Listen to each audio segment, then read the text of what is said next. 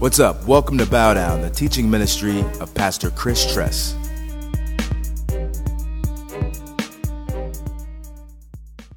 Let's go ahead and turn to Song of Songs, chapter 3, please. Song of Songs, chapter 3.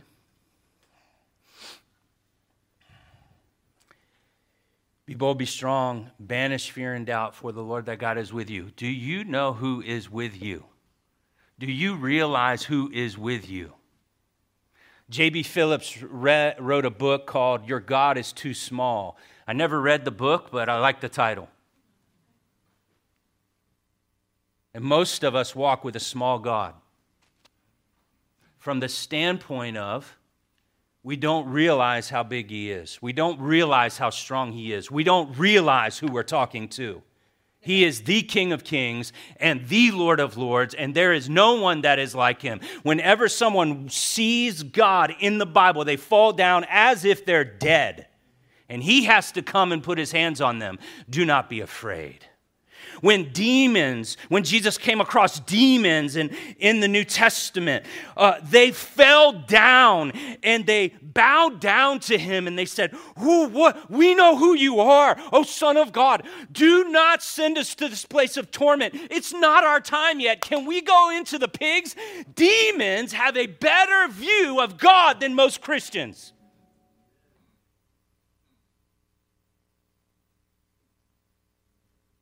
How do I know that? When was the last time you got down on your knees and bowed down before a holy God?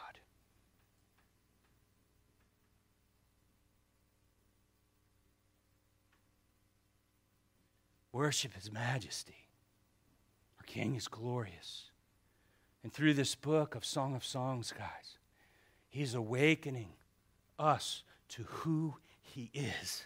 Because when you truly know who He is, following becomes easy. It becomes exciting. It's a hard road. It's a narrow road. Only few find it. But man, this is the abundant life that He has called us to when He is our vision. When He's our vision. And so, let's review here. I was off last 2 weeks. I've been in Africa. I can't get into that today, but I'll fill you in some other time. But it's great to be back at home. Oh, it's great to be back at home. So let's review real quick Song of Songs 3:1. It says, on my bed at night I sought Him whom my soul loves. And you should have highlighted in your Bible 4 different times in this text. It says, whom my soul loves. And remember, the soul is the mind, the will, and the emotions, right? Your soul is where your mind dwells, your will dwells, and your emotions dwell. Your soul. You are the one that my whole soul loves. I sought Him, but I found Him not. And the question was, why? Why did she not find Him? And I went through 2 weeks ago different seasons where we don't find God. I'm not going to go through that again, but it's online. You can go watch it. I want you to go back to Song of Songs 2, verse 10. She's memorized here His words. Him speaking to her. She's memorized them, and much of the church memorizes the Word of God, but we are hearers of the Word and not what? Doers. That's who we are, guys. She has chapter 2, that portion memorized about what He says, but for some reason she doesn't go with Him. Look at verse 2:10. Chapter 2, verse 10. My beloved speaks to me and says, arise, come, my beautiful one, and come away. So the King is calling her to come. Go down to verse 13. Arise, chapter 2, my love, my beautiful one, and come away. This is the second time He's like, come on, baby. Come on, baby. Let's go, my beautiful one. And then we get to chapter 3, verse 1, and she is on her bed at night. And He's not there. She didn't come away. She didn't move with Him. Why? And this is the question that I posed to you this morning, 1 John 1:9. Why don't we go when He calls? Why can't we step out when it's time. And here's why. Is we're not convinced of how much he loves us. If we were, there would be complete freedom. Understand there's no condemnation because we are all in that same boat, all of us. If you're fully convinced of the love of God, you would never fear anything again. The reason why we fear when he's calling us and saying, come, is because we haven't fully received how much he loves us. The kingdom is like a guy in a field who finds hidden treasure. In his joy, he goes and he sells all that he has and he buys this field. That's what the kingdom's like. When we understand who the king is. Yeah, I want to give it all away. Yeah, I want to drop my nets and go. Yeah, I want to leave and follow because he is amazing. He's worthy of it all. But because we don't know him, because to know him is to love him, and to love him is to walk without fear ruling us. So this is what we press into. Acknowledge the day of my salvation, March 4th, 1998. I said, Jesus, there is no way that I can overcome this sexual addiction. In fact, I would say I love this sexual addiction more than I love you. But I know that's wrong. I know it's wrong. So please do in me what I cannot do in myself. How many of us have had things in our life for months, for years, where we'll never say it, I love this more than I love you, God, but that's what's really going on in your heart. And I just want to encourage you, God is not surprised. He's not offended. He wants you to be honest and say, hey, God, I love this more than I love you. And when you start to be honest with God, he comes in because he can't deal with somebody who is just not willing to be real. The guy with the issue of his son had a demon and the disciples couldn't cast it out. And Jesus says, do you believe I can do this? He said, Lord, I believe, but help my unbelief. That was a prayer that was answered. I believe, but I really don't believe. Help me. That truth, that brokenness, that humility, that dependence. I can't do this, God, I need you. And this needs to be cultivated in the heart of every disciple here today. That we cry out, God, you know what? I don't like to arise and go. I want to stay in my bed. I don't want to serve.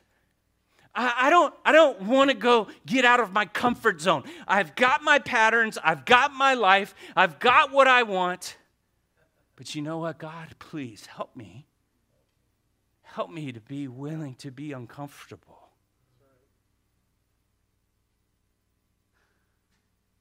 I want you to turn to Matthew 21, please. And keep your place in Song of Songs 3. We're always going to be coming back. This is for somebody today. This word is a word for somebody today. I don't know who you are.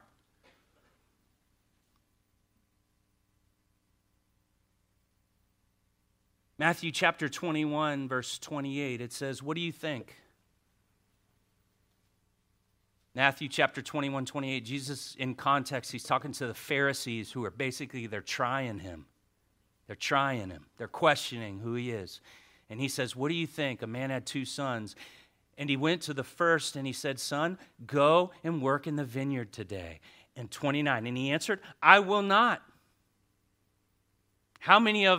Can I get a witness in here? How many have said to Jesus, I will not? So I've got a bunch of liars in here today. We need to put up not 1 hand, but 2 hands. Like, if you've never told Jesus, I will not, I don't know if you're saved. Because there should be a conviction of the Holy Spirit. I have said, I'm not.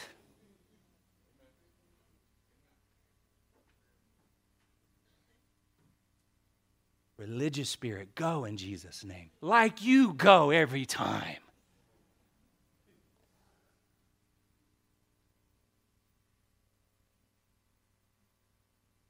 But afterward, oh, thank you, Jesus, for that.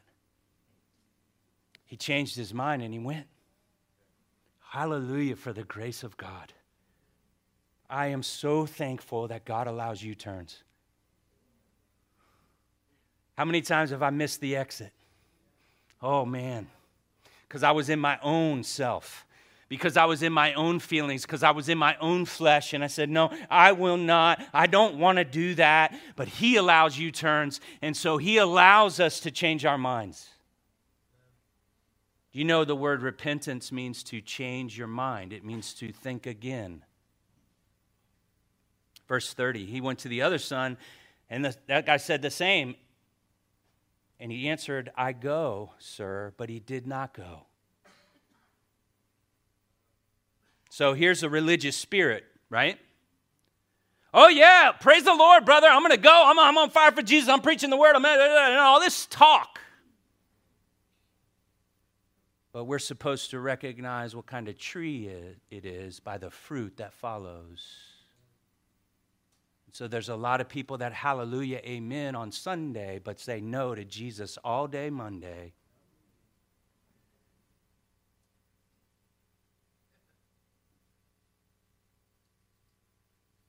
Which of the two, verse 31, did the will of his Father? And he said the first. And Jesus said to them, truly, truly, I say to you, the tax collectors and the prostitutes, they go into the kingdom of God before you. Jesus is saying, hey, you religious Pharisees, prostitutes, and tax collectors, those sinners, they're getting into the kingdom of heaven before you religious people.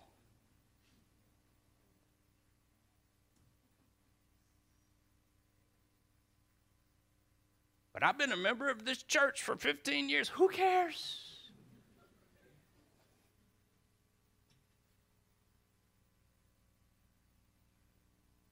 Back to chapter 3, verse 2.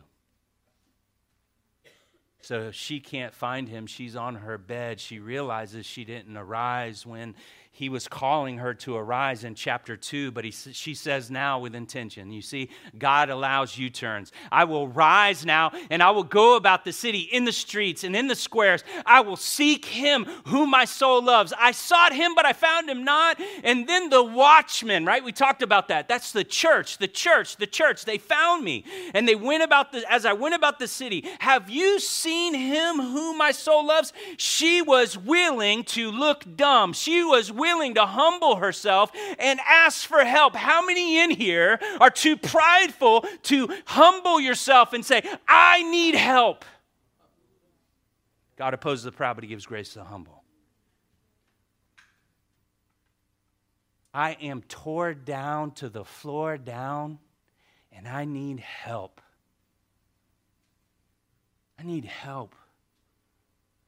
My wife will tell you I need help. Those that work with me, they will tell you that I need help. Beloved disciple, stop trying to fake it till you make it. Acknowledge what you need. Ask for help. And when she humbled herself to the church leadership, the watchman, guess what happened? She got the answer. How many of us are not going to get the answer because we're living in an Americanized Christianity that is individualistic, and you do not know yet how to live within the context of the body of Christ, which takes humility, honesty, and transparency till you humble yourself and say, hey, I'm in need. Can you pray for me? Scarcely had I passed them when I found him whom my soul loves. Hallelujah. The humility, God opposes the proud, but he gives grace to the humble. Here's the grace of God. She found him. She found him. She found him. And now you want to highlight this. I held him and I would not let him go. That is intention. That is passion. That is that woman breaking through the crowd. If I could just touch the hem of his garment. This is what God needs to stir within us. A passion, guys. A fire, guys.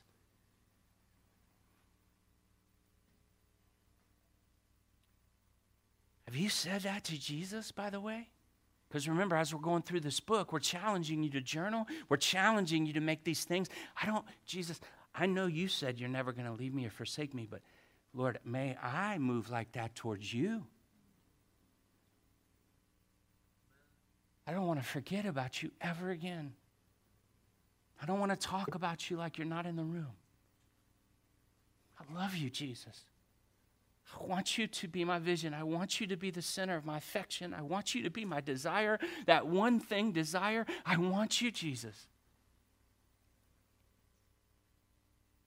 And then she says, until I brought him into my mother's house, into the chamber of her who conceived me, I adjure you, O daughters of Jerusalem, by the gazelles and by the does of the field, that you do not stir up or awaken love until it pleases. I'm going to expound on that when we get to chapter 8, because this is a repetitive phrase that's in this book 3 different times, so I don't want to go into it today. So here's the deal. She was moving with an intention and a passion that says, I will not let him go. But here's what our God knows. We can have all the intention and passion that we want, but we're not strong enough to pull it off. Unless the Lord builds the house, we're going to labor in vain. Apart from me, you can do nothing. John 15:5. Unless the Lord builds the house, we labor in vain. That's Psalm 127. Listen, John 3:27 says this. Unless it's given to him from heaven, a man can't receive anything unless it's given to him. You can have the passion and the intention and all of that you want, but you're not strong enough to pull it off. That's why I love Andrew Murray's quote. God, I surrender my surrender because I'm not even strong enough to surrender. You've got to bring my surrender to pass. And the king hears her intention and he begins to move. He begins to move because he knows she can't do that. Do you know you can't love God apart from God? If there is just one command that we're guilty of breaking, love God with all your heart, all your soul, all your mind, all your strength. Nobody does that. So God, I can't even love you apart from you. And so here's the precious promise. Jot this down. Jeremiah 29:13. It says, you will seek me and find me when you seek me with all of your heart. I will be found by you, declares the Lord. You see, God is stirring in us an intention and a passion. And when we begin to cry out, God, I want a lifestyle when I move with a passion, I move with that intention, he begins to reveal himself to us in a way that we've never seen before. So we fall more in love with him and begin to move in that intention and that passion. And that's what we're going to see here in verse 6. He reveals himself. She says, I want you, and I don't want to let you go. And he says, I know you can't do that, so I'm going to reveal myself. I'm going to show you myself so that your intention and passion is going to grow. So listen to the revelation. What is this coming up? Coming up, that phrase, that means conquering. That means ascending. What is coming up from the wilderness? Now, wait a minute. The wilderness is hard. It's not easy. It's hard. But yet this king is coming up from the wilderness. Again, I say this is not Solomon because Solomon was in a palace. He was not in the wilderness. And so he's coming up. This is the same question in chapter 8, verse 5. I want you to turn there real quick. We'll come back to chapter 3. But it says this, who is this coming up from the wilderness leaning on her beloved? Leaning, yes, she's learned how to abide through the process of the wilderness. And some of us, we do not act out on Joshua 1:9, be bold, be strong, banish fear and doubt, for the Lord thy God is with you, because we see the wilderness and we're like, I don't want to go to the wilderness. He's coming up out of the wilderness. Glorious, radiant, smoke, awe. Why wasn't she there? Well, 2:10, 2:13. He called her, but she didn't come. Now in chapter 8, we see her coming out of the wilderness. Why? She's convinced of how great and how awesome he is because of the revelation. I want you to write this down. This is a radical disciple's prayer.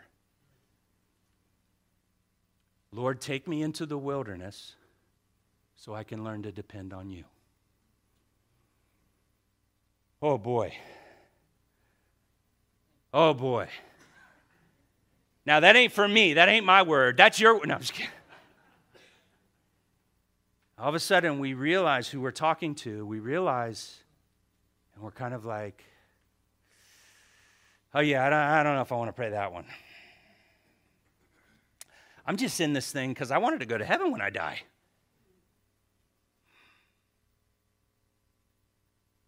Take me into the wilderness so I can learn to depend on you. The culmination of chapter 8, verse 5 is that she's in the wilderness and she's in love and she's just leaning on her beloved, broken and leaning into the one that she loves, because the wilderness doesn't matter as long as I'm with him. Circumstances don't matter as long as I'm with him. Apostle Paul says, I've learned to be content in every situation. I know what it means to be rich, and I know what it means to be poor. I can do all things through him who strengthens me. I can do all things. I am content because it really doesn't matter if I'm in the palace or if I'm in the wilderness, as long as he's with me. And by the way, that's where God is taking you, disciple.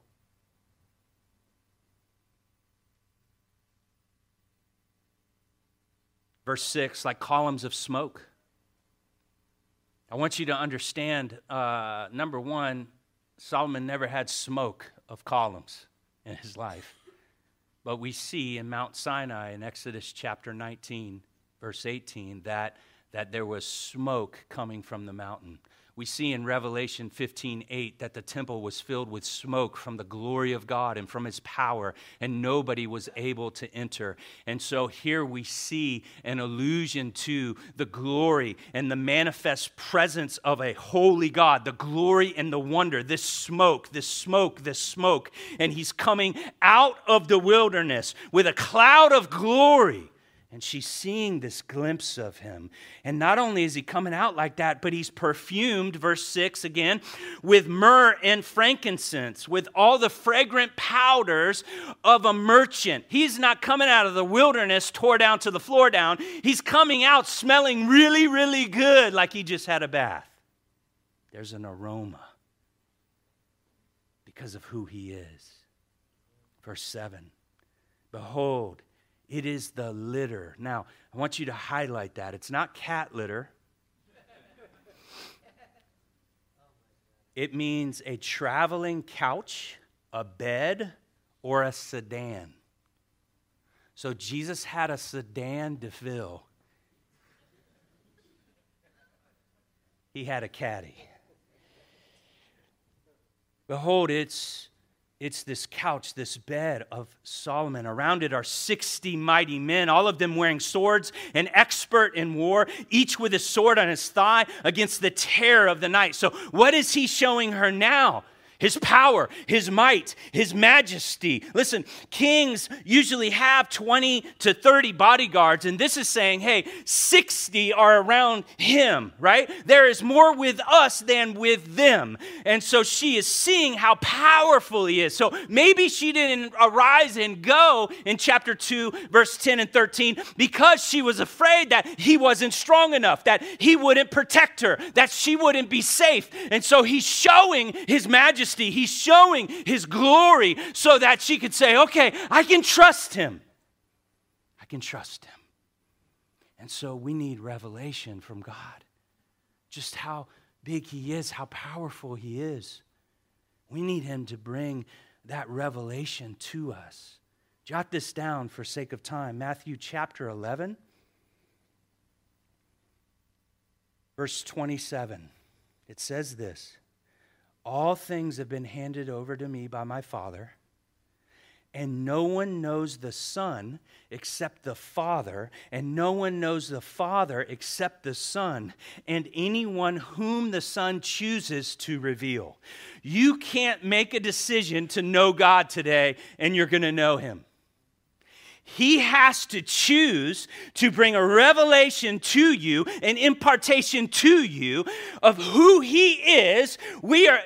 Christianity is not American, that you can kind of pull yourself up by your bootstraps and learn this and learn this and learn this. No, Christianity is a revelation. It's why Paul says in Ephesians chapter 1, I'm praying for you that the eyes of your heart would be enlightened so that you may know the hope to which He has called you. Unless God reveals, you're not going to know.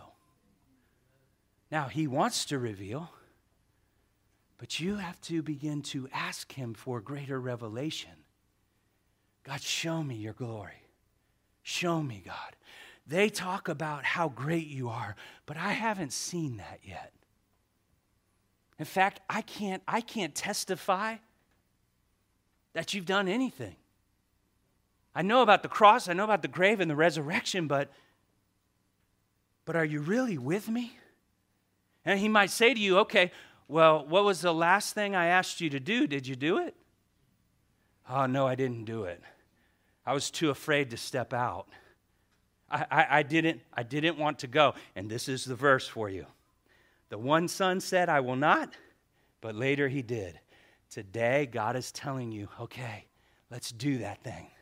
Let's do that thing. Verse 9. King Solomon made himself a carriage, all right? That's the sedan de ville, all right? From the wood of Lebanon. This represents the finest wood, the finest wood.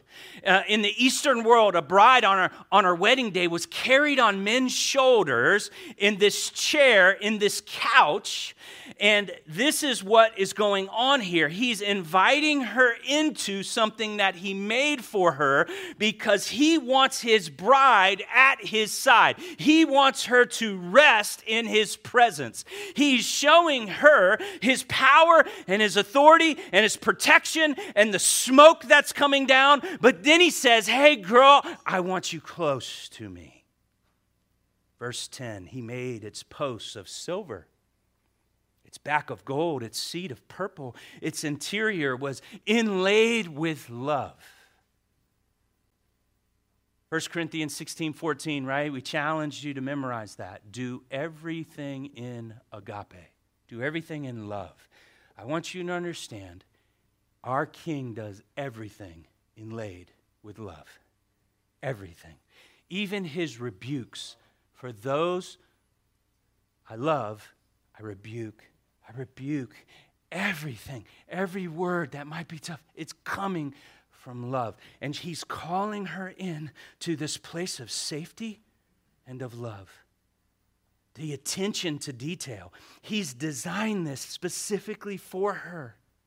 And maybe she didn't come before because she's under bad authority, right? Her brothers were angry. My brothers were angry with me. She said that in chapter 1. And so she's like, man, I've been under bad authority. One of the things that's missing from chapter 1 where she says, my brothers were angry with me, is this question, where was her father? So maybe she's just had poor authority, so she can't submit to authority because she's experienced bad authority. And He comes into that and says, I want you to come and sit in my couch in this beautiful thing that I've designed specifically for you. His love is extravagant towards her. Gold, silver, nothing is spared. Comfort, safety, inlaid in love. Extravagant protection. He loves her. I want you to jot down Ephesians 2:6. This is such an important verse that some of you may need to make this verse your meditation for the week. It says that we are seated with Christ in heavenly places. See, you can't understand chapter 6 of Ephesians, spiritual warfare, rulers and authorities, powers in high places, and you think that they're up there. No. Chapter 2 of Ephesians, if you don't understand chapter 2, verse 6, you're not going to understand chapter 6. 10 on down. Spiritual warfare. Because we don't fight looking up at the enemy, we fight looking down at the enemy. Because we're seated with Christ, we are above the enemy. And that's why Jesus said in the book of Luke that you are going to trample over snakes and scorpions and nothing will harm you. Why? Because you're seated positionally in Christ. You're surrounded by 60 warriors, experts in wars. There is the smoke of his presence. You are comfortable in his chair that he made for you and laid in love. You're seated with Christ in heavenly places. You're seated with Christ in heavenly places. Verse 11, go out, O daughters of Zion, and look. I want you to highlight that word, look. Look upon King Solomon. Look, look, look, look, look. That word in the Hebrew is R-A-A-H. It means this, to gaze upon, to cause to look intently. What happened when Peter got his eyes off Jesus when he was walking on water? He began to sink. How many of us, our lives are sinking right now? And let me just submit to you, it may be because you've got your eyes on yourself, man. Your gifts, your enemies, your issues, your circumstances. Fix your eyes upon Jesus, the author and the finisher of your faith. You're weak, yeah, but he is what? Strong. So the more I'm convinced of my weakness and I begin to be like Paul, I rejoice in my weakness. I boast in my weakness. Why? So that the strength of God can rest upon me. And she is beginning to testify here in verse 11. Look upon King. Look upon him. Look upon my lover. Look upon this one. Hey, girls, check this man out. So much of our church is, you got to go out, you got to share the gospel, you got to witness, you got to share with people, and there's a legalistic have to. If it's a legalistic have to, listen, you're probably not a very good witness. You might need to take a break. Matthew chapter 28, go and make disciples. That's what Jesus said, right? When you look at the 3 years of Jesus' ministry, and how he dealt with the 12, he was more concerned with the make than the go. Don't get it twisted.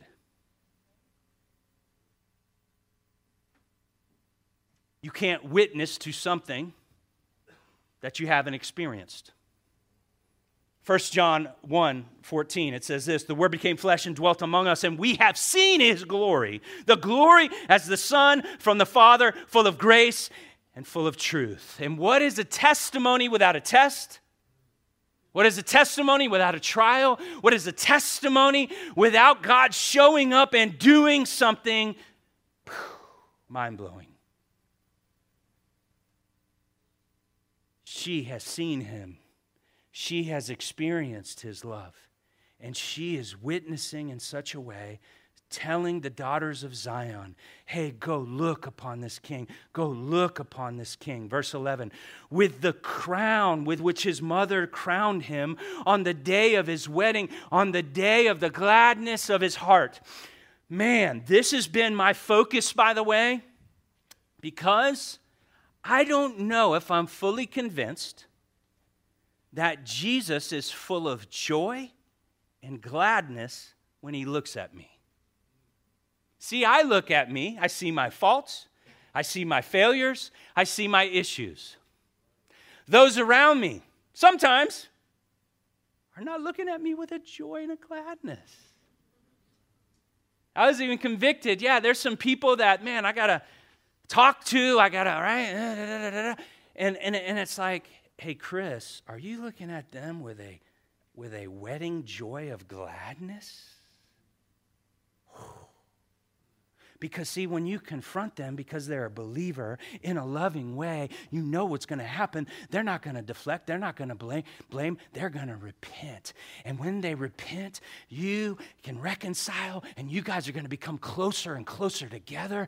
Because if you rebuke a fool, they will hate you. But if you rebuke a wise person, they will love you. And your people that are around you, they are wise. So we can expect that this is going to be amazing. You see, when God looks at us, right, there is a joy in his heart. Individualize that for a second. Do you know what the cross and the blood and the sacrifice of Jesus was for? That was so that he could purchase you with the blood of himself. He died for you because that is his engagement to you, because he desires to marry you. To be one. The church is called his what? Bride. We're the bride of Christ. And so when he looks at us, he is looking at us, whom he purchased with his own blood, with a joy and a gladness on his heart because he's anticipating. Revelation chapter 19, the bride has made herself ready. Hallelujah, rejoice. The marriage of the supper lamb has come. He is waiting for that day. He is waiting for his bride to come. He's coming for his bride. He is excited about that. Do we really view Jesus like that? Jeremy, if you could throw up that picture.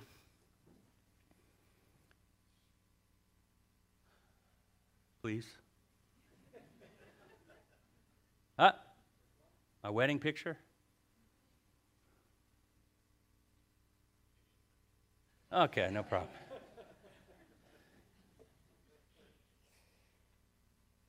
We can plan all we want, but the Lord's...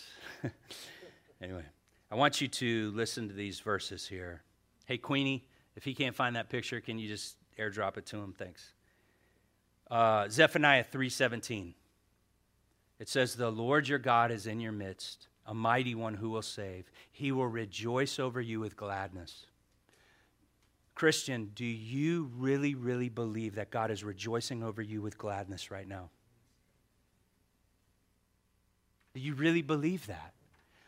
Or do you have a picture of God who's like mad at you, upset with you, and if you could just perform right, then I would love you? No, his love is unconditional. You see my cheesy smile there? I want you to understand, on the day of my wedding, boy, I hit the lotto. There was an overabundance of excitement and joy, the gladness of my heart. And that's why Song of Songs 3:11, it reminds me of that day that I got my bride, I got my prize, I got the one whom my soul loves. And I was just so excited. The reception, hey guys, it's nice to see you, but I don't want to be with you guys right now. I want to go with my bride. And there's a pure love of Jesus where he just can't wait to have you in his arms. Hebrews 12, for the joy that was set before him, he endured the cross. He despised the shame.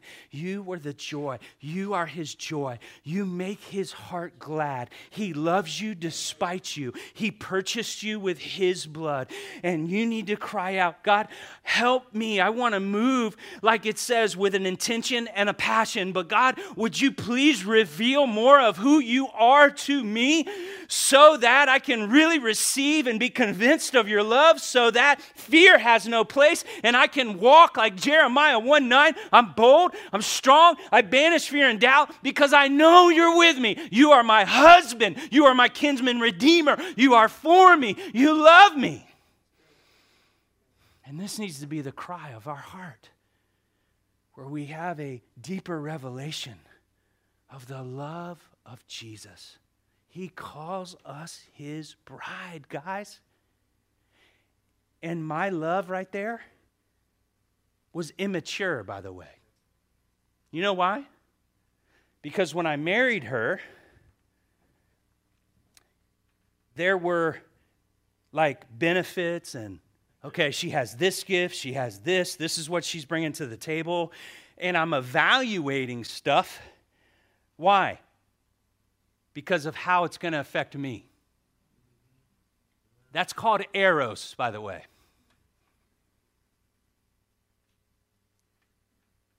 Jesus loves out of a pure love. He wants you for you. It's not what you bring to the table. It's not what you can do for him. It's not because he wants to use you. He wants to love you because he loves you, because he loves you, because he loves you. Despite your issues, despite your stuff, despite the fact, really, you don't really trust him. He knows that. He's not offended. He is going to continue to pursue you till you give up and surrender and say, okay, Jesus, I'll follow you anywhere because I'm convinced of your love. And so let's go ahead and close now. Worship team, come on up, please. We'll be in chapter 4 next week, guys. Moving right along. As always, we are going to have our prayer partners. And prayer partners, if you can come up front here. If anybody needs prayer, please. If you're new here, we're going to worship. We're going to sing multiple songs. Also, we have communion off to the side. We believe in the priesthood of believers here. So you take communion before you and Jesus. Understand what this communion is. And it represents his broken body that was broken for you and his blood that was shed for you. This was the bride price that he paid in order to have you in a covenant relationship that can never be broken. You are engaged to Jesus. You are waiting for the marriage of the supper of the Lamb, but he has said, when you do this, remember, you're my bride. You're my bride. I bought you with my broken body. You are my bride. Father, I thank you for your love. Jesus, I thank you that you are our kinsman redeemer. Forgive us for the times where we didn't go.